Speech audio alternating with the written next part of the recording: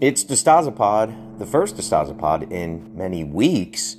I just got back from Italy, had a wonderful trip, and I am landing here as things are blurring into hyperspace because there's a lot going on production-wise, and everything is leading right up to Toy Pizza Con in July, which is only the first milestone for the rest of the year.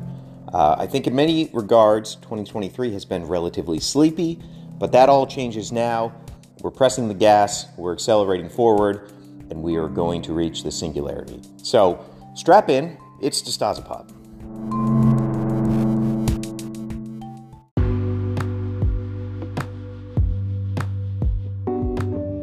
Big congratulations to my friends who got married over in Italy. Wonderful, wonderful ceremony, incredible trip.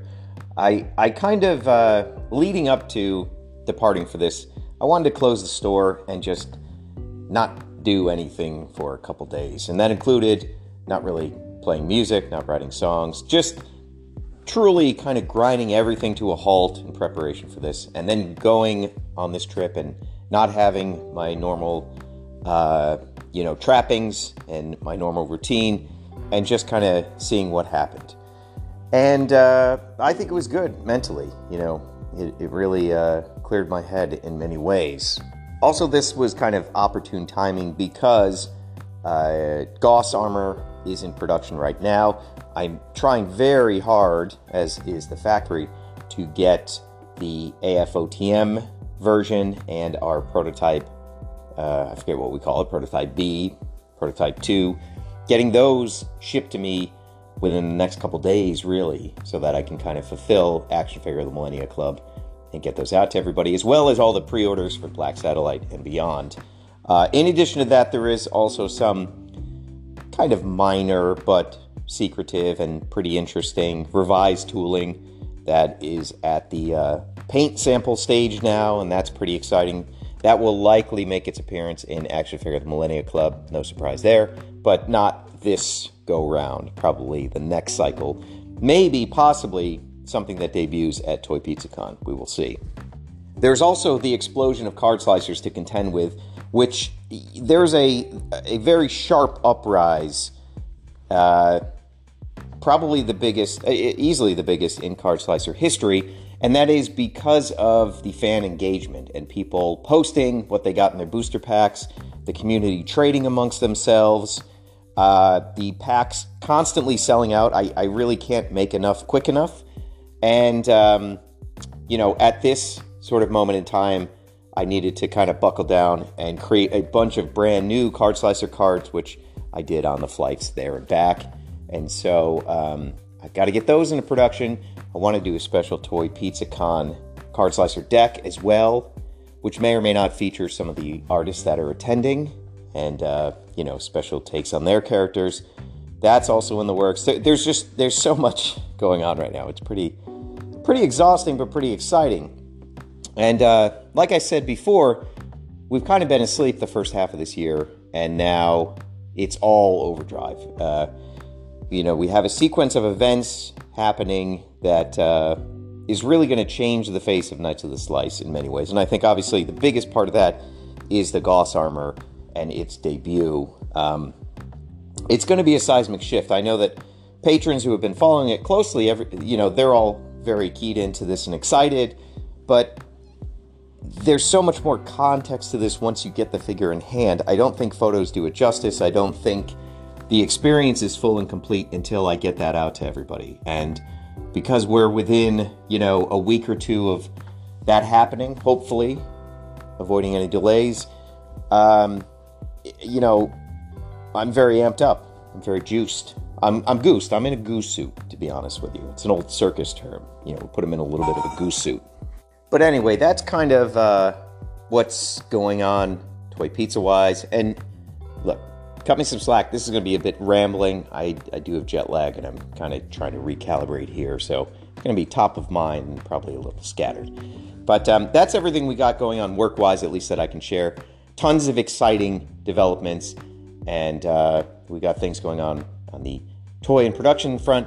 we got things going on in the card slicer front, and we got things going on with the Jagged Age manga that are going to be really, really good. I would like to debut maybe a small ashcan preview of that story. The art that has been posted so far on Patreon in the serialized version of Jagged Age, it's all changed already.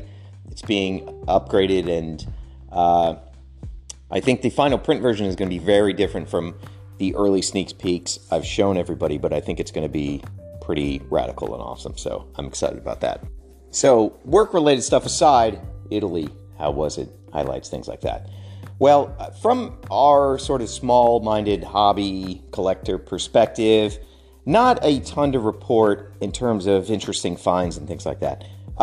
As I was telling Matt Dowdy yesterday when we sort of got briefly caught up after my trip, having traveled first to Europe when I was 17 as part of a class trip, we went to Spain and France, and then having traveled in the early aughts as part of Stryker Entertainment and really covering quite a bit of ground in Europe, as those were the markets I was tasked with.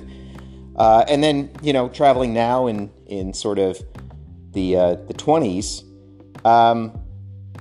it's remarkable how homogenized and the sort of globalization has become. Now, in those previous two eras of travel, one being in like 1997 and the other being 2000, late first decade of the 2000s and the 10s, there was lots of surprising and interesting and unique toys and comics and books and things like that to find in any of these countries.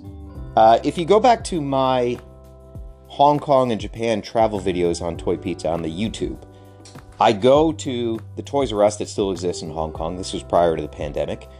And largely, the figures and the surprises and the Pacific Rim exclusive merchandise that I used to find when I traveled during my Jazzwares days, those were all gone. It was all pretty much American product. And that is certainly the case with this Italy trip.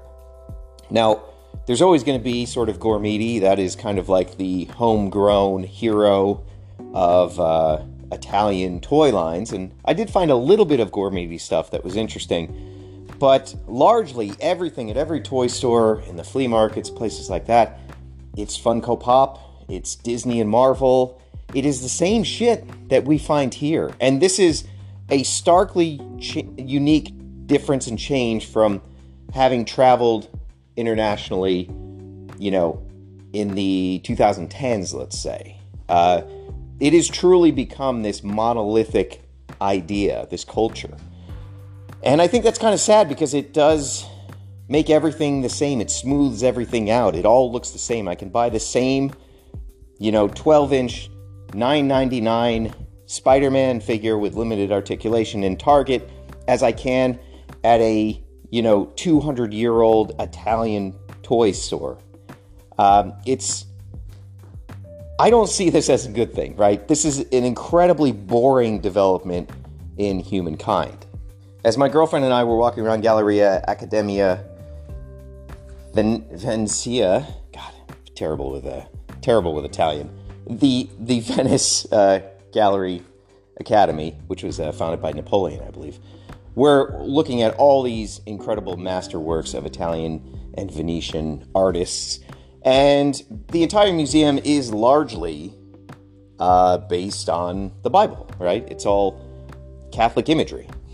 And, my girlfriend remarked, didn't they paint anything else? And as I explained to her, this was the Marvel Cinematic Universe of the time, right? And I think that's very apropos. Our friends got married in this enormous, ornate, gilded basilica from the 700s, if you can imagine that. We don't have anything that old here. And, the intricacies of the artwork and the ceilings and the frescoes and everything, it's all overwhelming and stirs the imagination and really stimulates you. And this was the equivalent of going to the movies and watching, the latest Marvel blockbuster. Although a bit more profound for people. but that was entertainment back then, going to church. There was not sort of the same opportunities for distraction that we have here.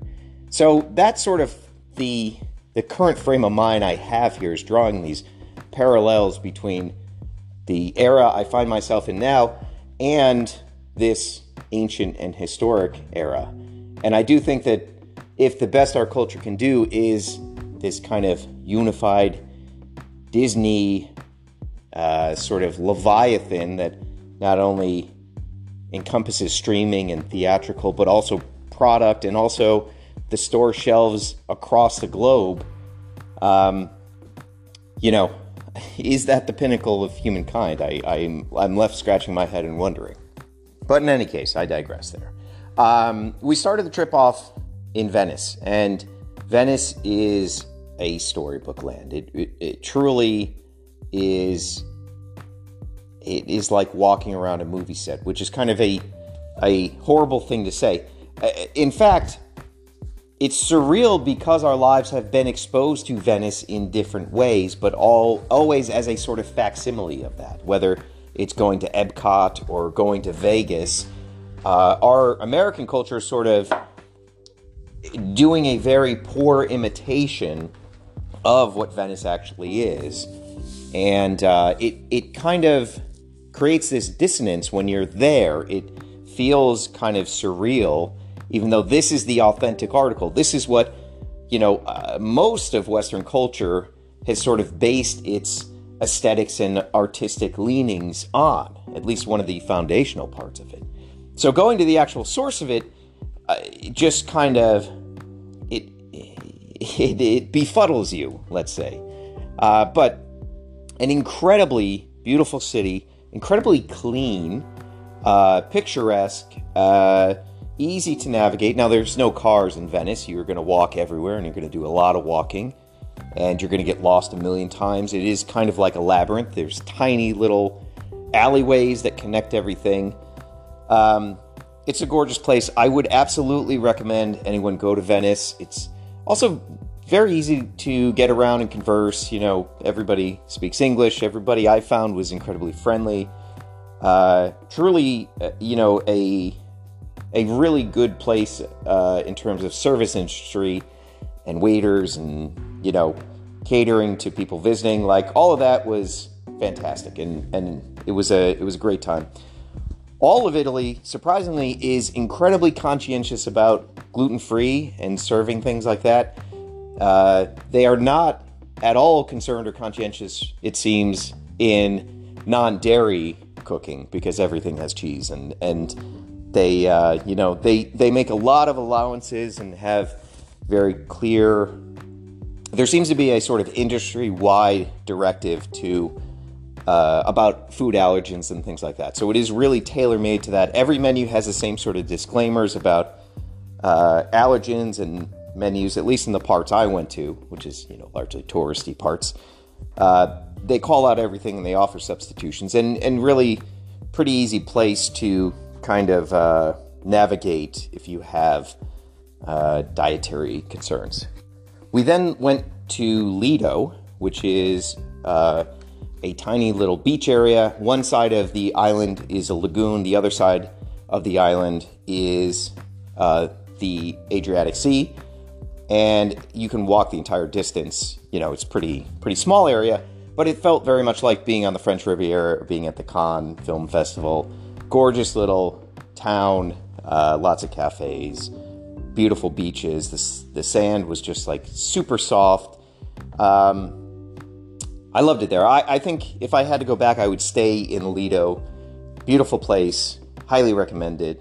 And then we had to, of course, go to Rome for the actual event. And I gotta say, coming from Venice and especially Lido and going to a enormous, busy, congested city like Rome, it's a bit of a downgrade. It is, Rome has the benefit of all this history and all these amazing sites and this ancient architecture, but it is incredibly crowded, incredibly busy. The parts I were in were very dirty. It matches Manhattan in many respects. There's a lot of trash everywhere. Sanitation does not seem to be a big concern. So for me and my kind of what I like to do in a vacation and the amount of rest and relaxation I like to seek doesn't really gel with a person like me. But the upside is I got to go to pretty amazing places, including Cura de Pompei, which is where Julius Caesar was murdered. It is a pretty underwhelming looking place. I think of the HBO series Rome and, this huge marbled sort of auditorium, and, reality never really matches fiction in that regard. But to stand there and sort of be, in the same spot as all these things that transpired, that one being, what would be 2040 years ago, 2060 years ago, something like that. It's pretty phenomenal. I also got to go and see the Pantheon, which is so enormous you can't even take a picture of it. And, just this truly ancient history surrounding you at every turn it's quite a feeling. Our final day, we went to this great big outdoor flea market, which had about 150 vendors. Now, Italy is unique in terms of European nations because there's a large concentration of unique manufacturing happening there that didn't seem to be the case with other countries. Now, when I went to Spain at 17, Saint Seiya was huge, and you could find Saint Seiya figurines and comic books on every newsstand. And, France, Spain, Germany a little bit, Italy, Portugal, they imported a lot of Japanese 70s cartoons. So there is a sort of built-up fan base there. And, Italy, though, more than other places, seem to embark on a lot of unique manufacturing. They have a gigantic toy distributor, Giacchi Preziosi. They're also a manufacturer, and they've made a ton of stuff over the years. They have Panini, which, do the sticker books, but a ton of collectibles as well. There's also famously the Gig company, GIG, which has made some truly interesting and bizarre figures over the years, including these quasi-Micronaut Magna figures based on The Black Hole by Disney, which are incredibly hard to find. So Italy, more than other European countries, has this unique pedigree for toy manufacturing and unique IP and things like that. But unfortunately, I really didn't come across anything outside of Gourmeti that was particularly interesting or, unique in any way.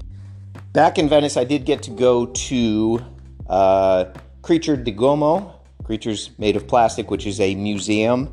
Got to chat a little bit with the person working there, and they had a huge retrospective and gallery of all types of action figures. Now, they focused a great deal on 80s American toys, which to me is not particularly interesting. I've seen these all before, but it's cool to see them all together in a well-lit glass case. But they also had a huge comprehensive history of all these sort of Sofubi type figures that were made in Italy, a lot of bendy figures. Like, there was a very cool amount of things I had never seen before at this museum. However, nothing was on sale, of course. So it was a bit bittersweet to see all this. They had an incredibly impressive collection of Shogun warriors, several of which, there's later European jumbo figures that were not released in the United States, and to see them all together is pretty, pretty impressive. So overall, fantastic trip. Would highly recommend Italy, but I would also recommend going to smaller, less popular areas of the country. It's pretty molto bene, as they say.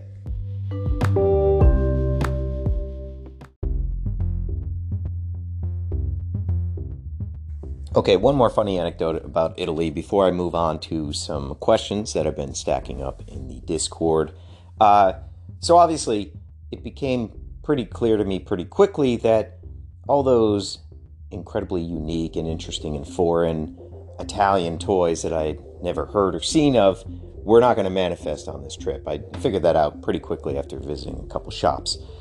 However, I held out one hope for Kinder eggs. Now, Kinder eggs are not that rare anymore. We are able to get them in the United States, but for many, many years they were outlawed here. They were considered a choking hazard, but I suspect that was probably some legislation lobbied for by people like Hershey to keep a foreign chocolate company, Ferrero Rocher in this case, out of the U.S. market.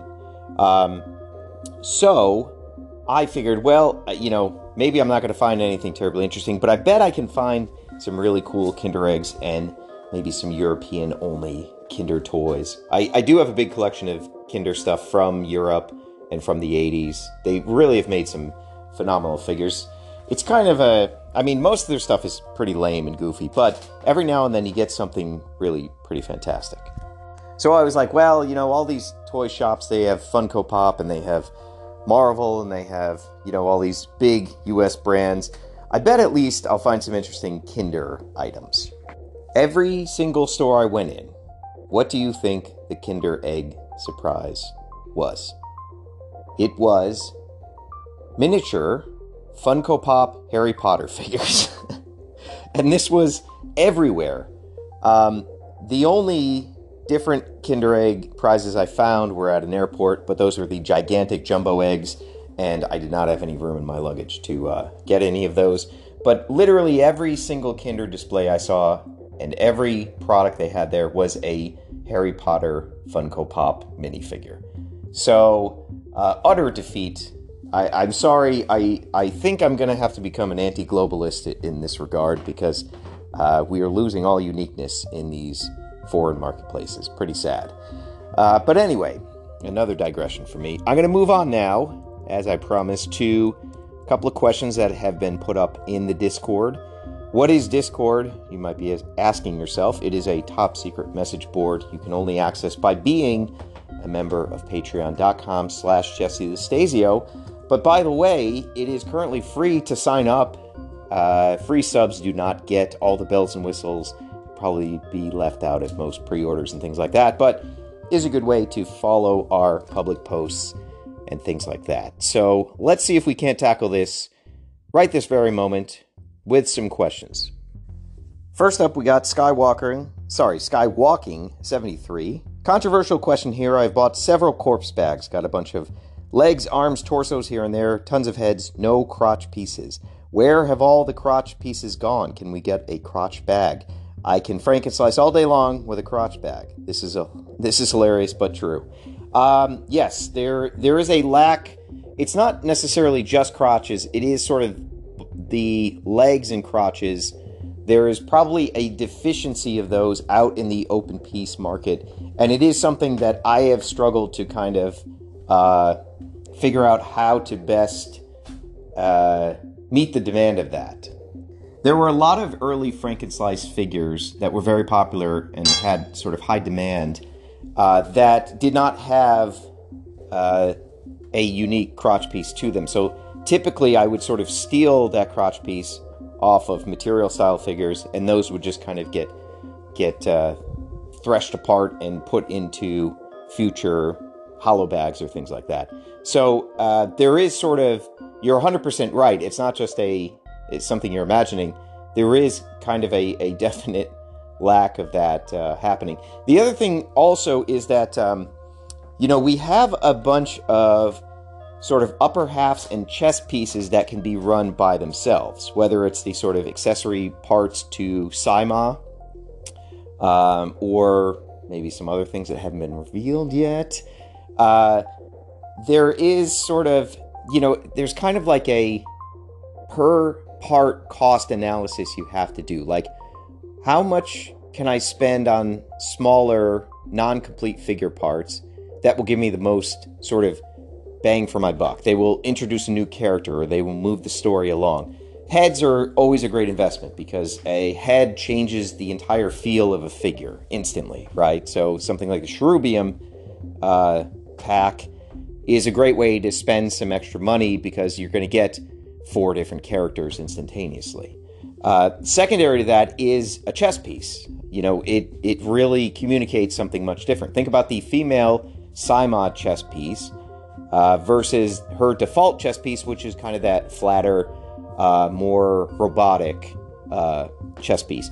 You swap those two out, and it's saying something very different about the character almost instantly. It's engendering the character in a way. So that's usually where the money is spent, and then there has been a lack of connecting pieces at the crotch level. So I'm not going to tool a new crotch. I don't think that's in the grand scheme of things, but there may be some solutions coming along the way down the road. What you may have noticed is that, like, a lot of later Franken-style slices just simply include a material-style figure plus new painted pieces. And that's going to become more and more commonplace as we move forward. Instead of me taking the time to separate all these things, material-style figures are relatively cheap, so I can just kind of run one of those, bundle it with new painted pieces, and let the end audience put it together. And so that's kind of where my head is at lately, and where I think a lot of these sort of Franken-slices and limited edition figures are going to go, because it's so much easier for me, even if I'm losing a little bit of margin and a couple cents on every figure, it certainly outweighs in the positive. Next up, we got a question from Wolfman Toys. I have decided to focus 100% on my efforts to become a professional toy maker. It has been a dream of mine for a very long time. I've sat around dreaming about it and not doing any of the work required to make that dream come true. All ideas, no follow-through. I've decided to put that to an end. I do not want to look back and regret not ever chasing this dream. My question is this: what is the one skill I should learn that other toy makers value most so that I can get a job and get hired? My gut tells me it's 3D sculpting. I should probably follow my gut. So I'm fully on board with this. I think this is a great goal to have. I think you're in the right community to kind of foster your journey along this road. While I can't claim any credit for this, and obviously this is a person with great skills prior to sort of being in the Squires of the Slice, David White is a great example. Mechazone. He is a full-time employed sculptor for Super 7, and David just grinded away at his artwork, at his toy design for years and years and years, and he did achieve the dream. I also think there's a couple younger Squires of the Slice that are well on their way to doing this. But I think that there's an important framing that needs to happen with this question and what you laid out here. I think your focus should not be to be a professional toy maker. Your focus should be to be a toy maker, because one absolutely has to come before the other. Your gut instinct is correct. You should be absolutely diving into 3D sculpting and figuring that out. If you need a very cost-effective way to start that, get an iPad, get the iPencil, and get Nomad. It is a pretty fantastic and robust program, and I use it quite a bit in my work. Now, there are better programs for 3D sculpting that are going to do a lot more, but in terms of portability, you can't beat that. You can be working all the time. And the other thing is, Nomad is a lot more stable than some of the desktop 3D programs. I've had anybody who's worked in 3D sculpting at any time will tell you things often crash, they don't render correctly. There's any number of technical difficulties that happen. For whatever reason, Nomad runs incredibly smooth. So I would point to starting there. Maybe you already have an iPad and a pencil, and that might be, a good way to go about it. But in any case, to hop backwards just a little bit, the professional toy maker versus toy maker thing, this is very important distinction you have to sort of make for yourself, because it takes about 10 years to cultivate a professional career. Now, that's not to say that's going to be your timeline. It could happen much sooner, could take much longer, but generally people are grinding away for about a decade before there is some sort of monetary uptick that allows them to focus more of their life on the things that they love. This has certainly been the case for me. I mean, I think probably took me about, I want to say 17 years to be able to do Knights of the Slice full time in the capacity that I currently do it at. So I think that that's important to realize. You have steps ahead of you that are non-professional and super crucial to the entire process. Prior to Knights of the Slice, I set myself the goal of what I called the 100 Heroes Project. And my goal was to sculpt 100 statues and eventually work my way up to something that had a little bit of articulation. And that was going to be my entire process. And it wasn't necessarily something I was going to share, let alone sell, but it was kind of a ambitious project to embark on so that I could get better at sculpting, better at design, better at everything else. And the funny thing is, probably about 20 heroes into the 100 Heroes project is when Knights of the Slice happened. You know, we were able to do that because we had this big audience on YouTube. I had friends and factory connections, and it just kind of came together. And so the 100 Heroes project ended up, you could say, not happening or morphing into what is Knights of the Slice, which I think we can all agree there have been more than 100 ideas and characters communicated within this universe. The other thing is that's super important that I tell everybody that's going down this path. I mean, we can look at Carolina Coolcat, who I think is probably leading the sophomore class of toy designers who have kind of stepped up their game and started inching towards this as being a hobby first and then kind of much more than that. What I told our good friend is you got to take a year and you got to do resin releases. You got to set up at every show you can, and you have to build up at least 100 customers. Customers are much different than followers or subscribers or people on a mailing list. Customers are people that are guaranteed to buy your stuff. And it takes a very long time to do that, but that is sort of the first component to all of this. You want to have a foundation of people that are going to support any move you make, and they're going to do so by buying things. And it's very, very hard to get people to notice your work, let alone to get people to buy it. So really think of the first 12 months as a sort of boot camp where you're going to set up at every show you can. You're going to go and attend anything that's remotely relevant to this pursuit, and you're going to have something to sell there. I don't know what that is. Maybe it's just a small resin release. Maybe it's Ashcan Comics. Whatever the case may be, that is the place to do it. I think places like San Diego Comic-Con, Designer Con, these are really crucial because you can also talk to the old guard. You know, you can go show your work to James Groman. You know, he's always very friendly and very helpful with things like that. Toy Pizza Con, you can, you know, talk with Rack, the creator of Shakan. You can talk to Matt Dowdy. Like, I think you need a good 12 to 18 months making the circuit, you know, introducing yourself, getting just absorbing all the knowledge of people that are doing this as much as possible. The other thing is that 3D printing does require capital to do. So I always dissuade anybody from having their pursuit of a dream be the only work that they do, you know, because I had to work my entire career alongside my creative pursuits. And also, I've had to go back to regular, mundane work when my creative projects were not sort of churning out the same amount of income that I needed to survive, quite frankly. And there's no shame in that. I mean, we have to sort of support doing the things we love with menial labor if necessary. Now, I don't know that that's your situation. I'm sure you probably realize that. But I have had younger people come up to me and just decide, this is going to be what I do now. So how does Hasbro start paying me? And, you know, I think culturally we have a real shame attachment to the idea of having day jobs to support what we love doing. But it is 100% necessary, especially for a pursuit in toys.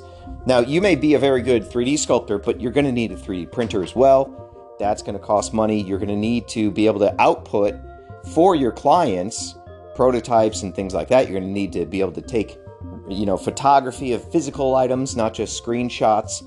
So there's a lot of stuff that's attached to this pursuit that is going to cost a lot of money. And so I think it's important for people to know that you have to supplement the following of your dream with real work in, the very mundane job market. I myself am not immune to this.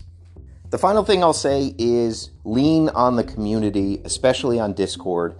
Gordon McKinnon Hall is another great example of a guy who really wanted to start doing this stuff. And so he took my advice. He started going to life drawing classes. He started learning 3D. He's working on a bunch of projects for a bunch of people and really within this community of the Squires of the Slice. So post your work in progress stuff. Ask people what tutorial videos do they watch. You are in the same sort of class as a bunch of other highly creative people. And so I really continue to encourage people to share and, help each other do this, because that's how my class got to where we are. All of us, all of the present day Glyos makers, all bounced ideas off of each other, all relied on the expertise of Matt Dowdy. It is about community. That's sort of where it takes an idea and makes it real. It's by having a brain trust of different creative types that can, help you guide your way through this. The other thing is you might need graphic design help. You might need any number of things. And there are really creative people that do a lot of different stuff within this community. Ryan Rusby, he may not be a toy creator, but he is a fantastically talented motion graphics designer and theatrical lighting expert. And he has collaborated with my music project, ZStar 7, to create all the crazy visuals that you see when we're doing a Twitch stream. A lot of those are live projected onto us as we're sort of playing music. So there's a bunch of people within this community that all like the same stuff that you like, that have various skills, and together people can kind of work in unison and produce something bigger. So I hope all this information helps you and helps the other people that are looking to take a step into, fulfilling a dream. I think it's absolutely something that can be done. I think that there's a long road ahead of you, but if your vision is pure, that's not going to deter you. You're going to understand there's a cost of time that has to be put into this. So I think you're in the right place at the right time. You have the right community around you, and I think we're going to see some very good stuff coming out of you. So don't be shy. Be sure to share what you're working on. Ask for advice from the community, and hopefully we'll have yet another toy maker blossom by the time we have the next Toy Pizza Con in July 2024. Speaking of incredibly talented established artists, we got a question here from Ian Amling. Ian is probably one of the best concept artists in the business, having done a lot of work for Blizzard and all sorts of different companies. Ian asks, Design a Night, what are the chances we'll see this again? Is there a chance this could be modified to create a card for Slicer decks or design a die for custom dice? That's just made its debut. Hope all is well with you. Thank you, Ian. Same to you. It's an interesting question. So what we have done in the past is when the Patreon hit a certain milestone, we did a Design a Night contest where people got to vote, and then we came up with what would be a exclusive style of figure. We've done this twice. The second one, we designed a 2-pack of figures, so that was pretty cool.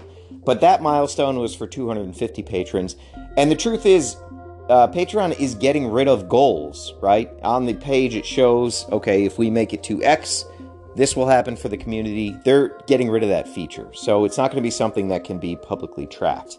However, I am fully open to another Design a Night competition. I think it needs to be at 300 patrons because the Patreon number kind of fluctuates between 200 and 275. And given the month, it can change by 30 patrons. It's really been a crazy sort of 2 years. So I think it has to be a milestone that's impressive and that we can hit and that is worthy of celebration. And in my mind, that's 300 patrons. So you guys can help us get to that goal by sharing what you get from Patreon when you get your action figure of the Millennia Club boxes, post those pictures, use the hashtags that are relevant to it. That really helps attract new people to what we're doing, and hopefully will get us over that milestone and get us to 300. Now, regarding the Design a Night being a create a card or create a custom die, we have the blank cards available in the store. I think they should still be in stock. We have more of those coming. So it is relatively easy for people to draw their own cards. There's a great one I saw from OmniRes. And also given that when we do a Kickstarter campaign for card slicers, there is a Design a Night slice, and usually those are pretty popular. I'm not sure the novelty of that for tying that to a milestone in Patreon is enough to attract enough people, because they kind of get to experience that already in one of two ways.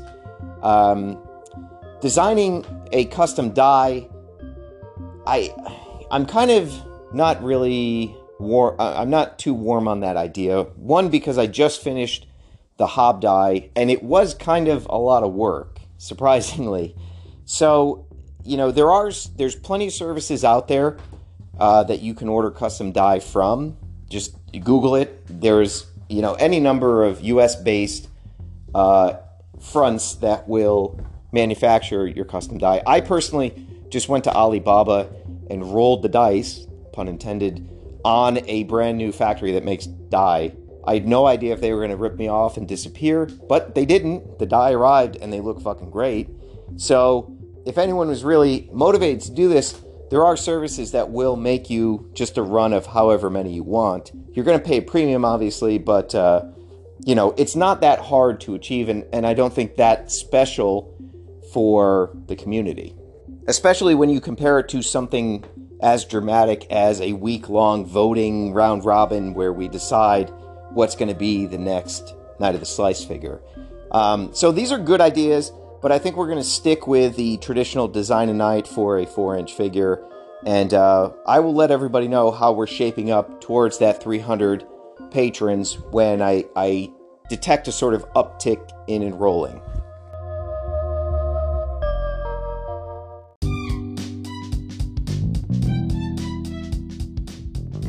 And of course, I come back from this wonderful trip in Europe where I'm completely disconnected to anything happening in this country. Had a wonderful time, ate a ton of food, feeling pretty chill. And then I wake up this morning to the really terrible news that Amy from Lulabelle Toys was murdered by her husband, shot and killed. Just fucking terrible. Amy always seemed to be a real bright spot to conventions. I didn't know her well, but always would go to the booth and buy a couple things and chat with her. And she just seemed like a bright spot in the universe. And so it's just fucking terrible. But that is very apropos. I come back from another country to the news of gun violence and, somebody snuffed out before their time. So that's a fucking bummer. But in any case, I'm going to go. I'm on a manic mission to play some music tonight at Club Draw in Beacon, if I don't pass out from jet lag. So I got to get back to writing the great song In the Sky. I'm going to leave everybody today with a track from ZStar7. If for some reason you like this, you can check out our album 7 Songs on Spotify, iTunes, and everywhere else. Or if you want probably 200 deep cuts, live rehearsals, live sets, demos, you can check out soundcloud.com/ZStar7. There's a ton of free content there. I will leave you all now. I say good day, and I say pizza out.